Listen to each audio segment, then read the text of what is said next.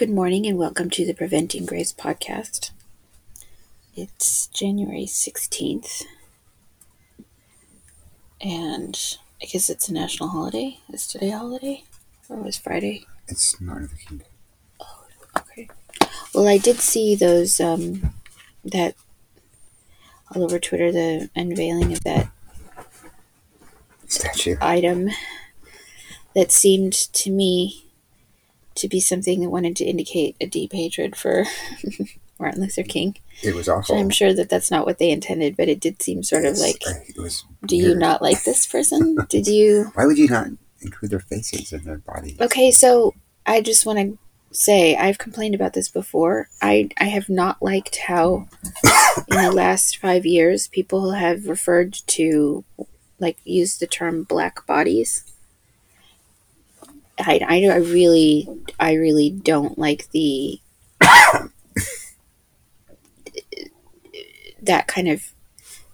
I mean, human people are fractured enough. The body, mind, and spirit have never been well integrated since, the fall. You don't need to make it worse by just referring to one part of the person. Why do they do that, I wonder? Because they want to say that bodies matter, which I don't totally agree with. Like, your body really does matter. But so does your soul and your mind and your face. Like, I think you should... Your whole body matters. Your whole body, not just your arms. And your soul, yeah. So it's this fracturing that it just makes it worse. And I've noticed they creep into some Christian circles that, people say they use the word body in kind of a weird way that makes it seem like it's supposed to stand in for the whole person, but then it doesn't. Yeah. It's kind of like spaces and voices. Like your voice matters. And centering and all that. It's all from the left. So I wonder who came up with the idea of using that word body for what reason. Yeah, I don't know. It's strange. I don't like it though, and I think we've seen the logical outcome of saying that way. It'd be better just to say person. Martin Luther King was a person, and so was his wife. And if you look at the photo of them, it's their faces that are really interesting. Their arms are interesting too, of course, but it would have been much more interesting if you'd included the whole, the whole body. The whole body.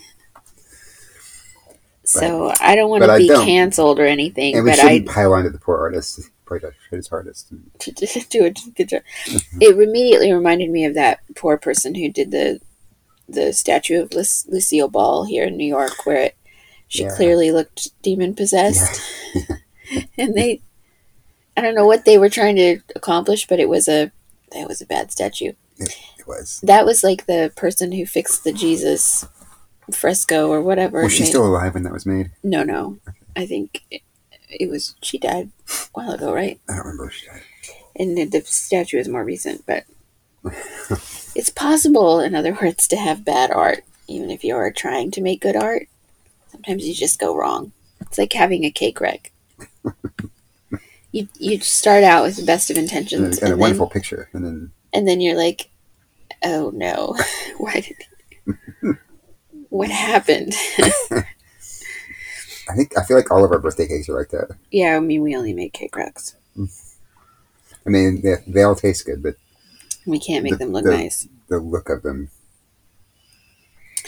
is not great. Well, we have something to talk about today, and I'm sure we're not going to talk about it very long because everybody knows what we think about it anyway. But we are watching the season 3 of The Chosen, and I've seen articles. I saw you sent me something from the Gospel Coalition about how I didn't read it very carefully, but if your senses are moved by this Jesus on The Chosen, then you should be really careful of that, because you should always have your mind in control of something, of the word. It should be driven by the word on the page. Yeah. Your perception of Jesus. And I basically agree with that. Like, I do think that your vision of Jesus should be shaped by the scripture, for sure.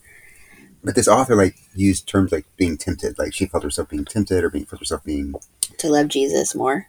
The chosen Jesus more, right? Yeah. And the whole thing, we talked about this No, we didn't talk about this publicly. We don't talk about this. We didn't have a microphone in front of our faces when we were talking about this. So we were talking about something without a podcast to help. Yeah, but there's the letter that a little girl wrote to C.S. Lewis about Aslan, because she was reading the Narnia series, and she started to love the Narnia Aslan more than the Bible Jesus. And C.S. Lewis just said, "Well, no, I've done my best to write these chronicles in a way that Aslan reflects the things that you love about Jesus." So now I'm not saying The Chosen. I'm not saying that Dallas Jenkins is C.S. Lewis, and I'm not saying The Chosen is the Chronicles of Narnia, but there is an idea that Chosen Jesus is literally Aslan. That's what's happening right now. It's literally he's literally Aslan, and Dallas Jenkins is literally C.S. Lewis. I disagree. That's how it's going.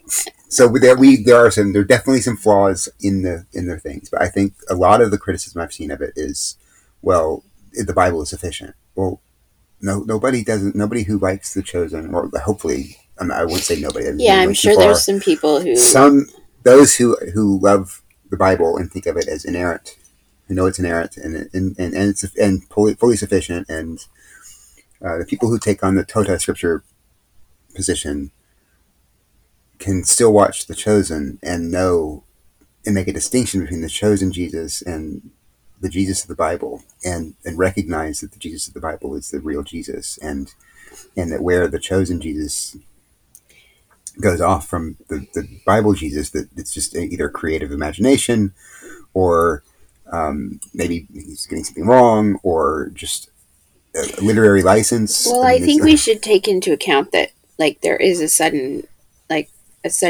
catastrophe of people not being able to do things that heretofore they have been able to do. There's an unraveling of the sacramental tapestry has been so deeply unraveled, and it's so suddenly destroyed that I do think a lot of people, Christians, are super confused about some very basic things. And so I can see why some anxiety about the chosen Jesus. I don't think that's misplaced to be wait a minute, because things are bad right now in the church. And you don't know what. And you don't know, a lot of people put out a lot of content. Right. And as we all know, we are content providers. So Dallas Jenkins is a content provider. I don't think should be trusted on his face. He's just like everybody else. But for me, speaking personally, I've circled through this over the last 2 years a lot, that there's an aesthetic test. You have to have your theology, your doctrine, but people forget, this is how false teaching creeps in. It's when you haven't aligned your senses and your aesthetic preferences with those of Scripture. You've allowed your aesthetics, your moral aesthetics and theological aesthetics, to be shaped by the culture and what you want to be true. And so when somebody says something, that's how wokeism has come in, through the feelings, the sense perceptions. So, but if you... It's ugly. Wokeism is ugly. But a lot of people think that it's beautiful. It's fixing a lot of things. No, I think actual Christians think, this is so great. This feels right. And that's because they've had their whole sensibilities have been shaped by something other than Scripture. Well, I think a lot, Paul kind of talks about something like this with the aroma of death versus the aroma of life. Mm-hmm. What's he talking about? Does Paul smell like flowers or something? Yeah, he must smell amazing. No, but there's a sense right. You should. If you're a Christian, should have. You kind of see it when you have Christian radar, you're going to the store and you talk to somebody, and oh wait, this person's probably a Christian. Yeah. And you don't know the person from Adam, but there's a resonance there of your of a person. I have a really low tolerance, or I don't know, is it a low or high tolerance?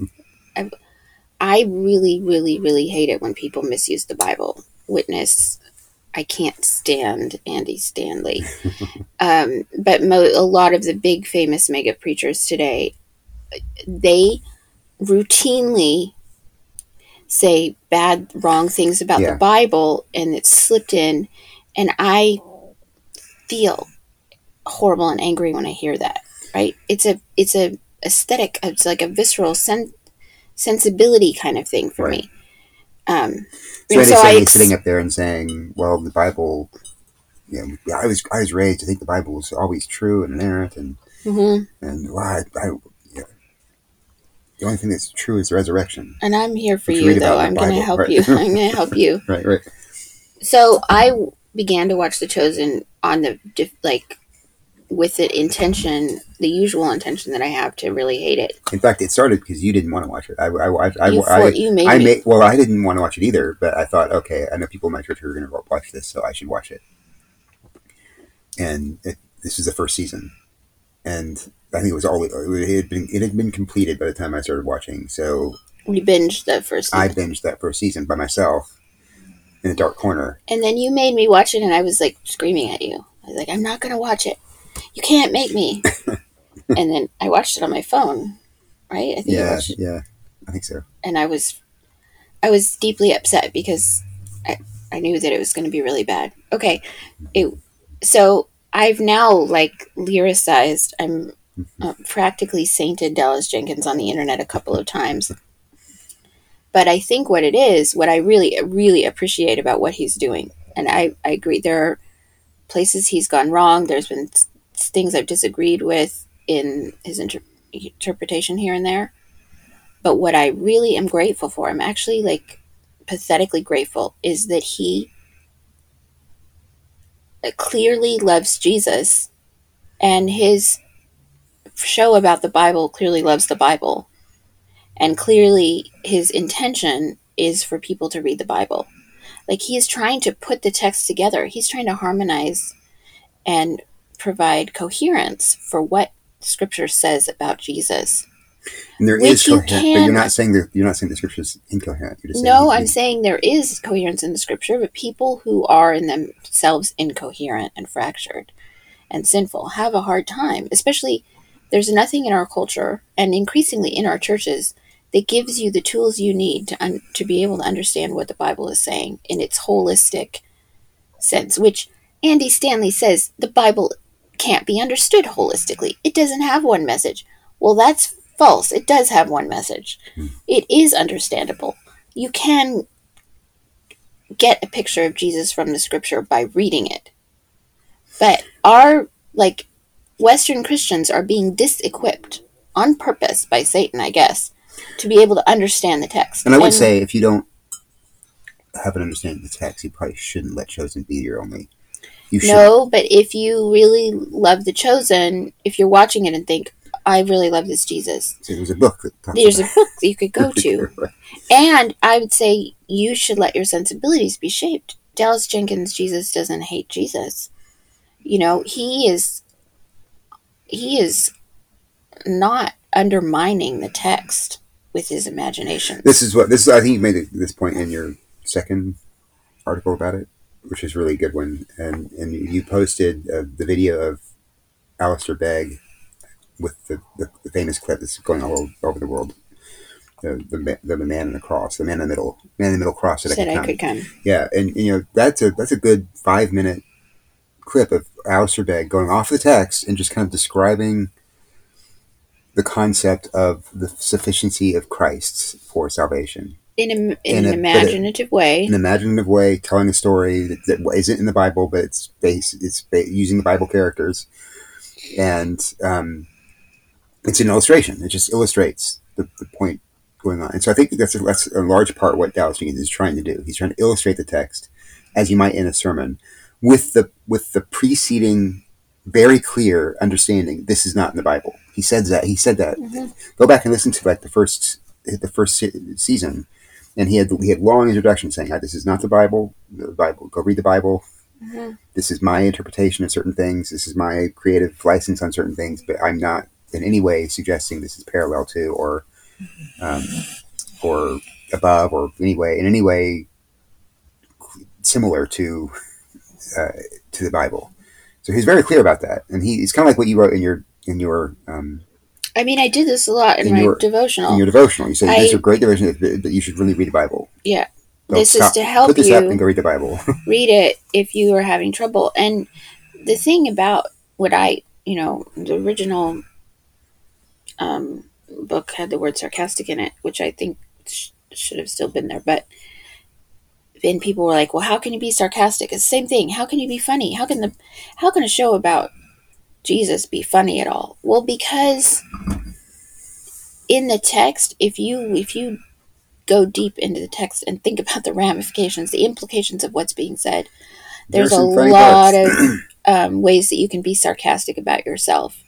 There's a lot of ways that you can laugh. Like you're invited, the text invites you to laugh at the human condition in many respects. And then turn it, like it takes a sharp, abrupt, painful turn frequently, which I think that's the sort of pacing that Dallas Jenkins has done is in illustrating the text. He sort of balances between humor and sorrow, um, and it feels to me like he has a very light touch about the whole thing, like in a proper way.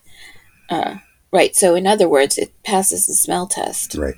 Right. for me, and I'm willing to forgive him.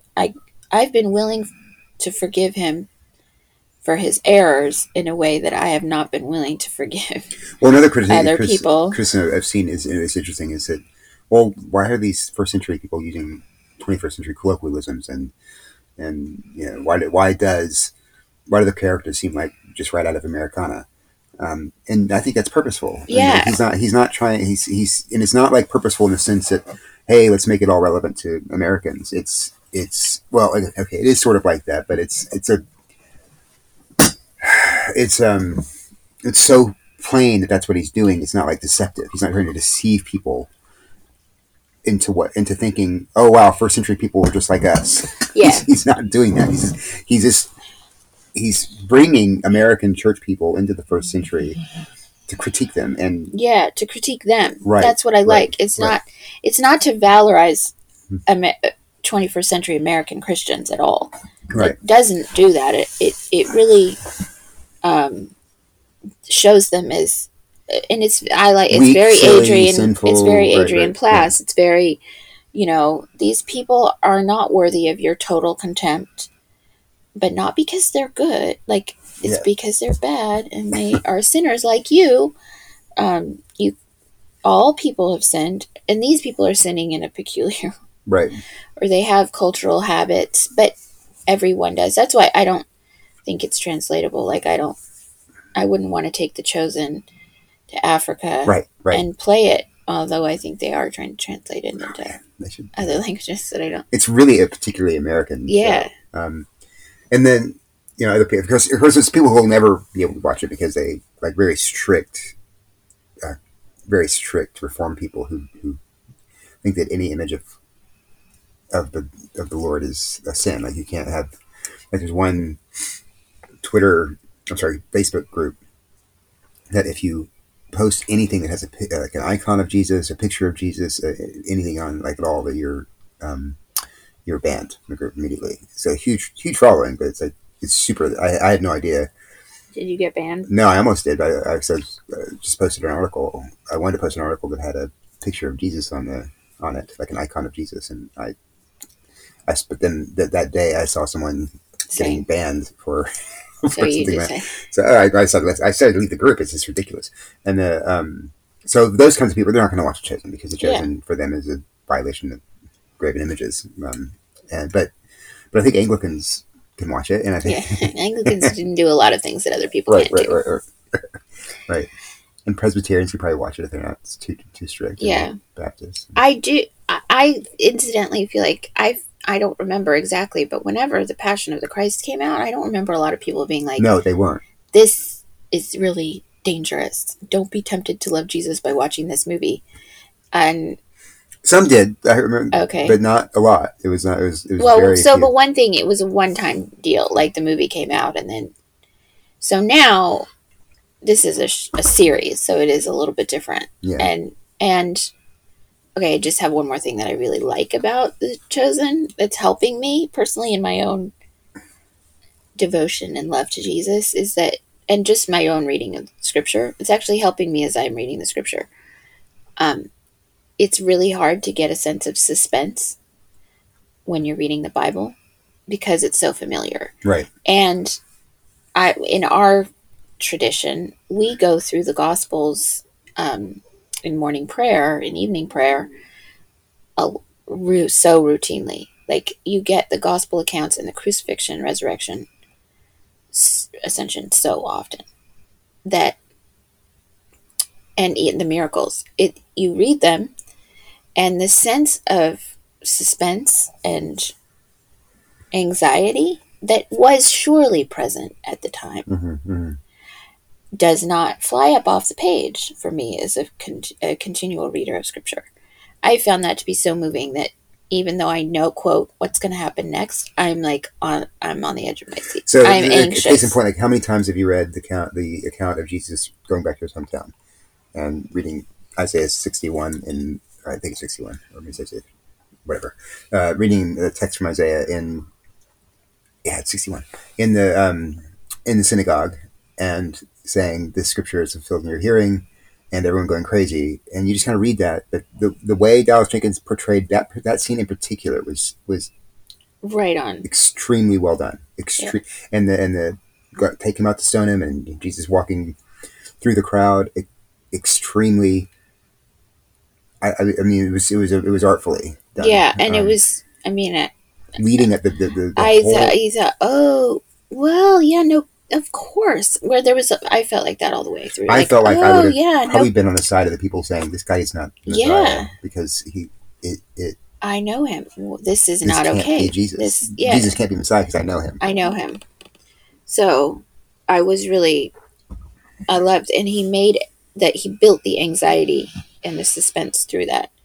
Partly because as a reader of scripture, what's coming. Yeah. So there's an anxiety about what Dallas Jenkins is going to do, which well, I think okay. And that's. But then he also builds anxiety of the story itself through each. And that's also what a good preacher should do when you're preaching through a narrative text. Like everyone knows the story of I don't know, the three wise men coming to visit Mary and Joseph. But if you're preaching through the text, you're not just reading a verse. If you're preaching expositionally through the text, you're not just reading a verse and then giving some didactic instruction. You're going with the narrative. So there's a narrative arc. We tell preachers young preachers all the time, you've got to have a narrative arc. So the people are going along with the story, and that means you're building suspense to the point of the actual climax of the story of this, and the resolution of the story itself. Which means you want the people to enter into the text in an imaginative and a sensibility way. You want their hearts and their minds and their bodies to go through the text. It helps integrate the whole person when you do that. Like that's an integrating activity to listen to a sermon like that.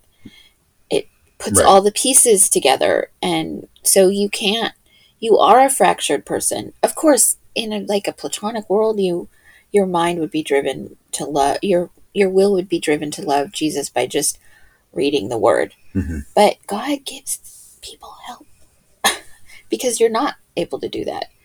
So if you skip the arc, interestingly, people talk about story all the time. Story without the article in front of it. I actually do think that stories do move the human soul from one place to another place. Right. And good stories do that, and wicked stories move, lies are a kind of story that takes your self from one place to another. A good preaching tells a story in the right kind of way to move you towards Christ. Right. Tells the story of the text. The story. Right.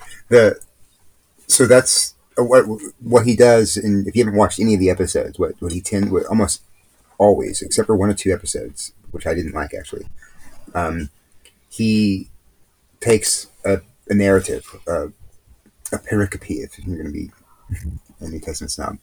I think you mean pericope. just kidding. and he and the whole show is usually based around the whole episode is usually based around getting to that narrative. So he just takes it back, makes up. Sometimes he creates a backstory whole cloth. Sometimes he takes little seeds and hints that are in the story, the biblical account, and builds on them. Yeah. So the whole episode builds tension to the resolution of the actual thing you've read in the Bible. Okay, so we should probably talk about some things that are to be aware of when you're watching. We need to not spoil it, though. Okay. Well, we can't just all. There are some critiques that we have of it. Yeah, I just don't want it. If people are watching The Chosen, don't know what's going to happen. I don't want to spoil The Chosen. So, yeah, okay. I'll try not to do. So they should be sort of vague. Spoilers. Yeah, spoilers. Okay. Yeah. Let's try not to do spoilers, but okay. Be warned in case we don't. Okay. Yeah. So I was really disappointed in the first episode of chapter 3 because he didn't do what I just said that was really done, center around the biblical account. There was I think he was trying to introduce all the characters. He was trying to reintroduce all the characters, I guess. And he also the season 2 ended with the lead up to the Sermon on the Mount. And then season 3, the first episode was the sermon parts an edited, I think a badly edited version of the Sermon on the Mount because he didn't. I disagree with you on this. The passages that would cause the most conviction in people in our day, he cut out. And you had the lilies in the field there, and then you had don't judge, don't be judgy, and he didn't say it that way. Don't build your house in the rock. All of the kind of comforting things that were in the Sermon on the Mount, the chosen Jesus preached them, and the things that were kind of frightening about the Sermon on the Mount were not there. Like, oh, if you lust, you're an adulterer, or if you get angry with your brother, you're a murderer. Those passages weren't there. Don't erase one jot or tittle from the Bible. That's not there. There's just a number of things that should have been in there. That our child thinks that's because Dallas Jenkins was shooting the sermon through the eyes of Judas, and Judas didn't hear any of that. I think that's overly creative, but that's interesting. Well, that's one interpretive. I thought he was doing it through the eyes of the disciples, and they were hearing what was particularly important for them and comforting, and I don't think that means he's not going to deal with But the love your enemy parts. Judas would not have liked that part. Well, he might have in the beginning. But okay. The whole point is, though, it was the first time in the show I've seen that he pulled his punches. Because the Jesus that he's been put in season 2 and season 1 said the hard things always. He kind of redeemed it in the next episode. Yeah, I'll have to say episode 2 and 3 and 4 and 5 and 6, have rectified that. Another thing I saw, another critique I have is that, and so he said hard things later on in the series. He just didn't do it in the first episode. But not about lust. No, that's what I don't appreciate. But the other thing that I noticed is there are parts of the Bible or the New Testament narratives, the gospel narratives that are really, really are made for movies. Yeah, I think they're you could do a really good, interesting film. So don't spoil it. I won't spoil it. But I'll say the healing of Jairus' daughter and the raising of Jairus' daughter and the healing of the woman with the issue of blood, that came in a particular narrative setting that Dallas Jenkins decided to not provide and create a different setting instead, a different narrative context. So in some ways, he kind of had to work harder. His work would have been done for him. It would have been much easier to do. He did. I mean, I think I know what it seems like he's doing in that particular, the few episodes that we've seen for this season. And I appreciate this very much, that he seems to be pushing back really hard on prosperity gospel. And he's balancing, he's reading the whole scripture to talk about suffering and healing. He's providing the context of scripture for Jesus's miracles. Yeah.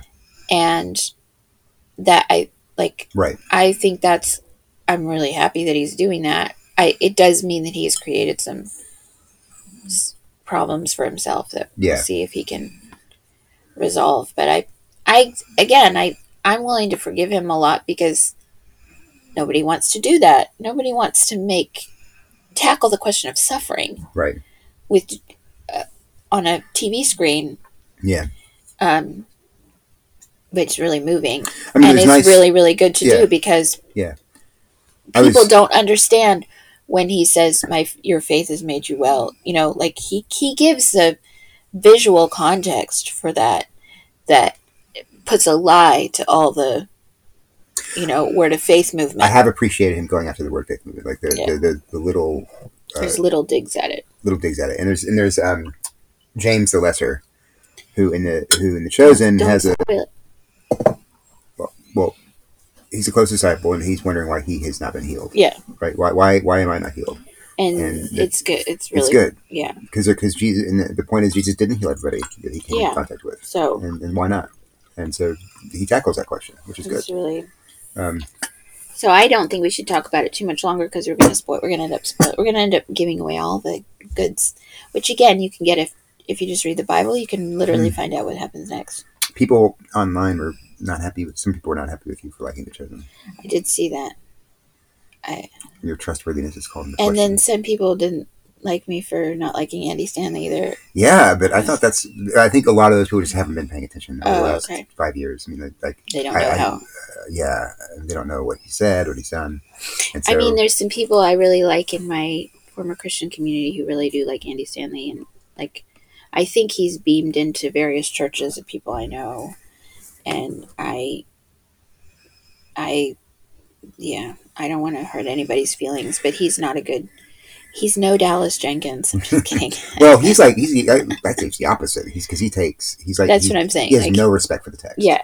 Mm-hmm. He's trying. Okay, this is another sort of smell test for me. Dallas Jenkins doesn't seem to be trying to attach people to himself, right?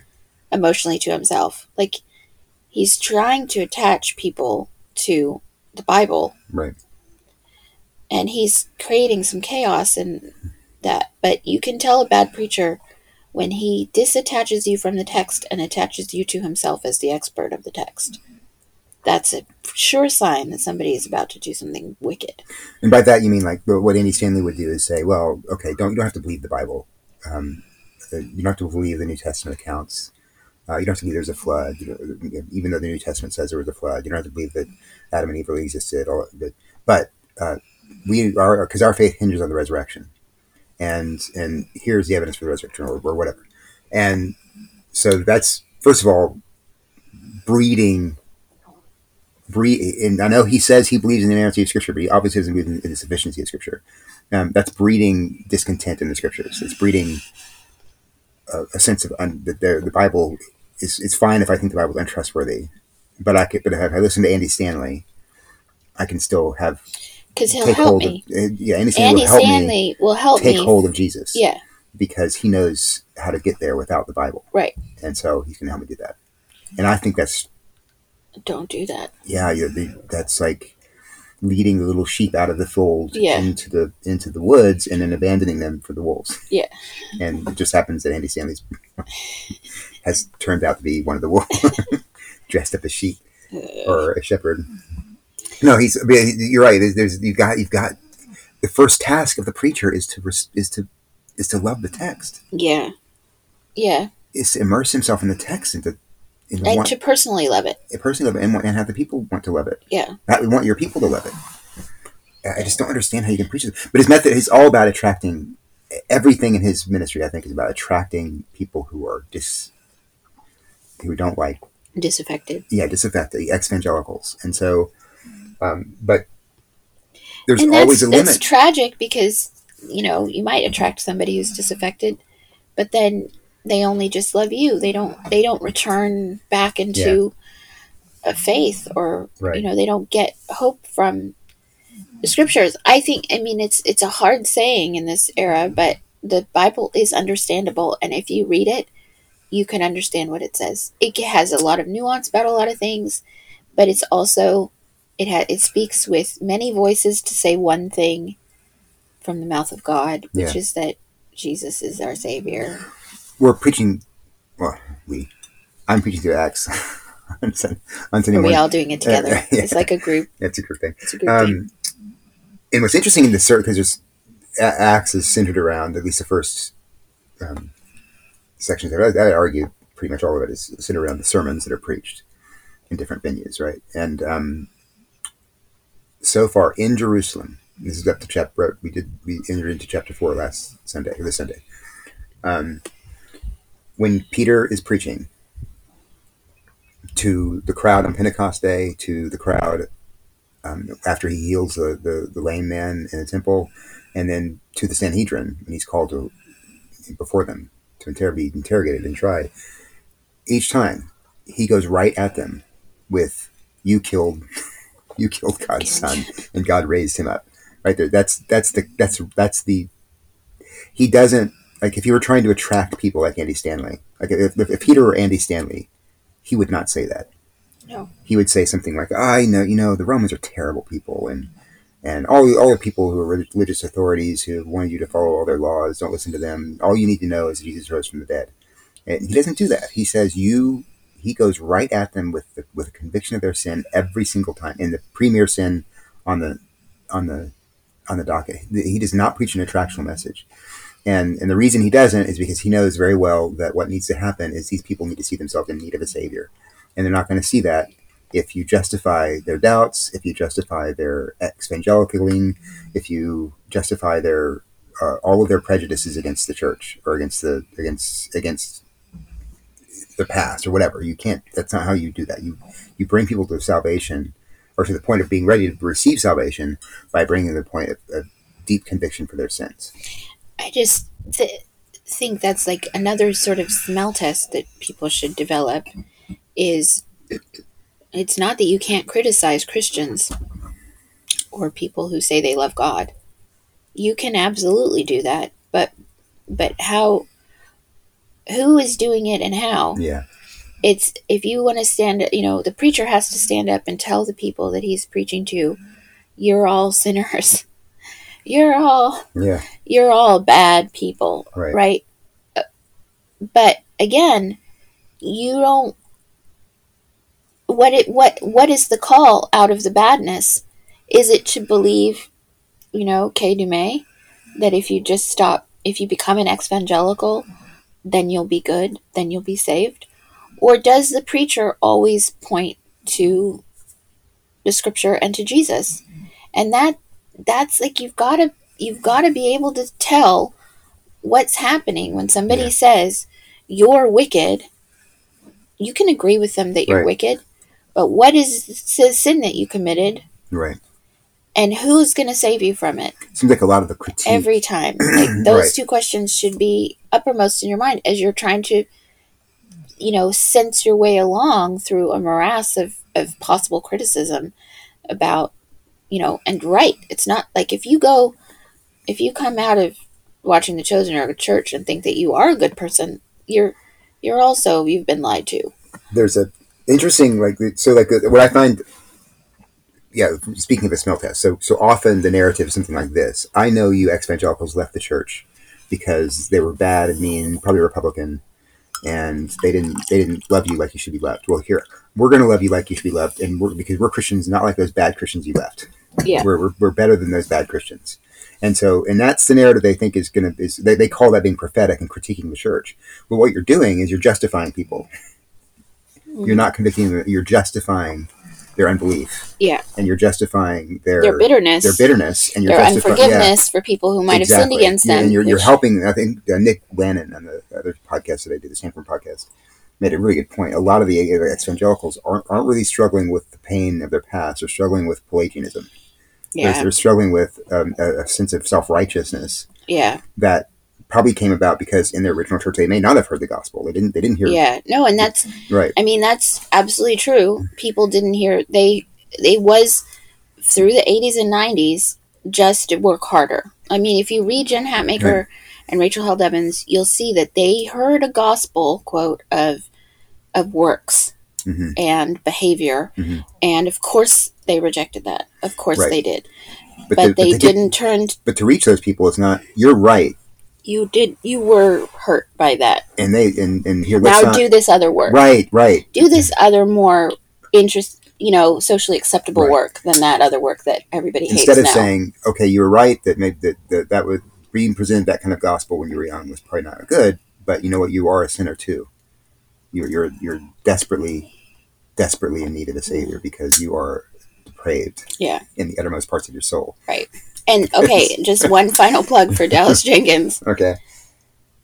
I really, he has not valorized anybody but Jesus. The women in the first season were sort of, you were like, you thought, they're Mary Sue's, maybe, or they're learning to read. It's so cute.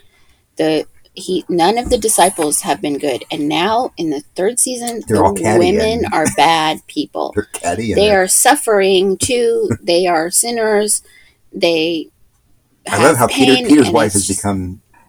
She was so like you said, soccer mommy. She was soccer mom, but she is becoming a real character, and it's so moving. Actually, I'm not going to spoil it.